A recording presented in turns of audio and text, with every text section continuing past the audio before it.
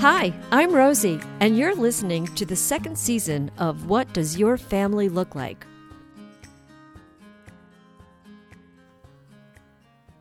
Welcome back for more stories about our mom. The tenor of the conversation takes a different course in this episode. Here we uncover one of the major trials she endured.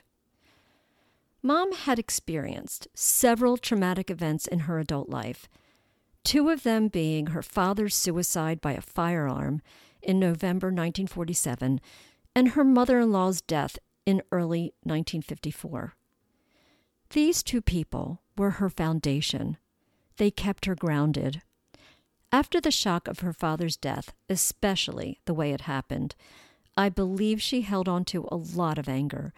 And then when our dad's mom died, our Bubby Rose, she barely kept it together. She was overwrought and overwhelmed with grief. It was the tipping point. She intuitively knew she needed psychological help and that it would be in the form of an inpatient stay. That stay lasted 3 months at the Phipps Psychiatric Clinic of Johns Hopkins Hospital. Being the youngest by so many years, there were stories and details I never knew.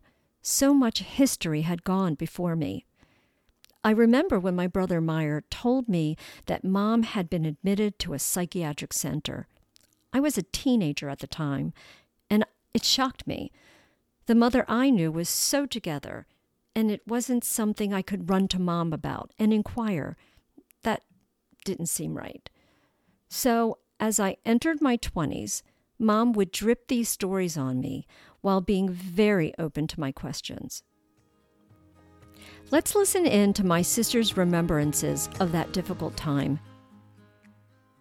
So what I wanted to ask you, what was that like for you all to be away from Mom for 3 months? It was hard. I think I was in 8th grade at the time, maybe had to be 8th grade. And 8th or 9th grade, whatever. And I stayed with very good friends of Mother's who lived in Baltimore County because that's where I was going to school. I was going to Milford Mill Senior High School, Junior Senior High. And Meyer at that time was in elementary school, so it didn't make too much difference what elementary school he went to. Mm-hmm. And he and Meyer and Daddy stayed with Mom's sister, Aunt Minnie. Mm-hmm. And her hubby, Lacey. So for 3 months, we lived apart and really didn't see each other on weekends. You did until weekends, you mean? Until weekends. And yes, it was hard. The woman of the house where I was not an easy person. And I was very best friends with her daughter, Paula. And Paula told me, she gave me fair warning. Try not to disagree with Mom. I said, okay, I will do that. And I was a very good boarder. Mm-hmm. I didn't. And it was okay. You know, it was different. But, you know, you went to school, you saw your friends. Mm-hmm. You knew you had to do what you had to do. Mm-hmm. Well, that was one of the lessons Mommy taught us. Yes. And he and Daddy and Meyer stayed with Minnie. And I guess, you know, things were fine, you know. So did you ever get to visit her during those 3 months? I didn't. We never visited her in the facility. Okay. But when they permitted it, we would go out to dinner on Sundays. Oh. And so the 4 of us would go out to dinner on Sundays. And that was a big treat. Oh. And we had a lovely visit. And then she had to go back And then she had to go back. Oh, that must have been so hard. It was hard, but it's something that we all knew you had to accept, and we know there was a beginning, and we knew there was going to be an end. Mm-hmm. And when we finally got back together, we just carried on as a normal family on Data Drive. Right. This segment you are about to hear was a taping I did with my brother back in 1996. It's his memories about the same time. But where were we? Mommy went into Phipps. The overall time, I don't remember. All I know is that Daddy went broke. He had to take her It out. had to be like 3 months. But prior to that, we ended up moving back into Day to Drive because Daddy wanted everybody to be together. And the only thing I remember having dinner one night and we were making pork chops.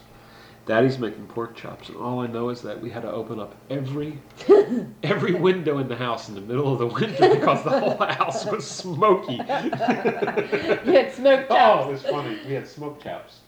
I remember that.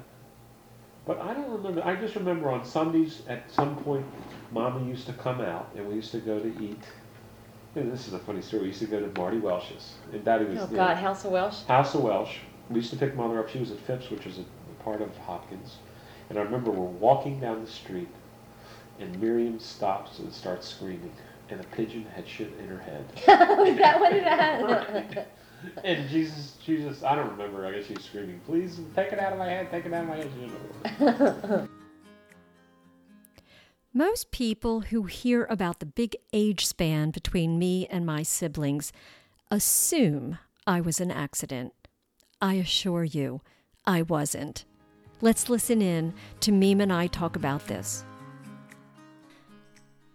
And at the end of that 3-month stay, the doctor, obviously he figured out what she needed, and he needed her to figure it out. And he said, "You have a job to do." And "What was that job? Do you need me to go get a job?" And he said, "Not really. You think about that." And I think together they figured out that she needed to have another baby. All she said was, "Do you mean I should get pregnant?" And the doctor replied, Uh-huh. "Yes." Yes. And she probably swallowed hard. After all, she's 38 years old. Which was old back then. Which was old back then. To have a baby. Honestly, I don't know how she even approached Daddy about that. Oh, I don't think she even approached She him. They probably probably just didn't. had sex and that was it. Oops! That's it, baby. I'm pregnant. Sorry. And there you go. I was born a year and 3 months after Bubby Rose died, and all that happened, and life carried on. And Somebody was having a wedding, and Mom walks into the wedding. I can even remember what she had on. She had a beautiful ice blue maternity outfit on. Well, when she walked into that room and her girlfriend saw her, you could have knocked them over with a feather. They couldn't believe that Belle was going to have a baby at 38. at 38. Which And was that baby old then. is my little sister, Ro. Yeah. Yeah, they said to her, "What are you, crazy?" Yeah, I thought so too. I know. I mean, I was 14 years old and I couldn't imagine. Oh, back then, the word sex was like, taboo. Not like today. So were you like horrified? Oh, I was. Were you embarrassed? I was. I was embarrassed. But the day she gave birth, I was so excited. I was in class. I could hardly sit. And the man, I was a man teacher. He wanted me to write, I guess, a 500-word essay about why I should be still and be quiet. Well, let me tell you, this little woman, this Miriam, Meme, she didn't do that. She wrote a 500-word essay on why she was excited and why she shouldn't have to write this essay. Oh, I love it. And I enumerated every word, so he knew I gave him his full 500-word essay. Oh, that's great. And what did he say? He didn't say a word. He probably just shook his head. That's great. That's a great story. Well, it did change your lives a whole lot, having me come into the world. It did. We shared a room. And that was fun. And my husband my then boyfriend.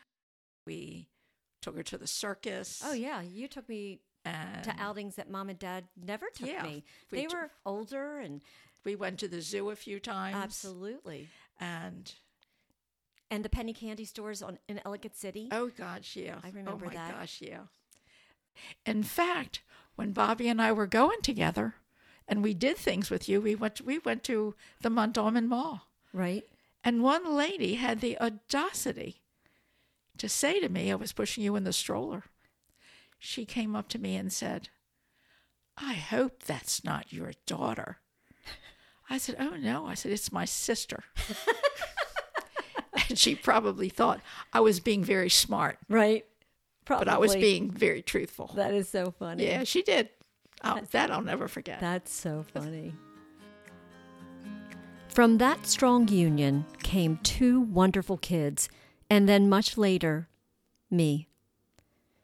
It wasn't the norm for women to get pregnant at 38 in 1955, but Mom forged ahead and took the plunge, further proof of her willingness to take surprisingly bold risks. Dad was a bit shocked.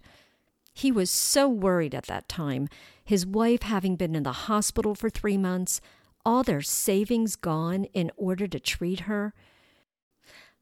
I remember her telling me they ripped up their savings passbook upon her discharge, and they had just bought a house. I asked my mother once, "How did you manage with a new baby on the way?" She said she told Dad not to worry, that God will provide. Well, with her new lease on life, she helped put Dad's mind at ease, bracing themselves for another little one, which they hadn't had in 10 years, and a third mouth to feed. It was worth it. They got me. See you next week. Thank you for listening to another episode of What Does Your Family Look Like? Please like and subscribe, and follow us on all social media at WDYFLL, the podcast.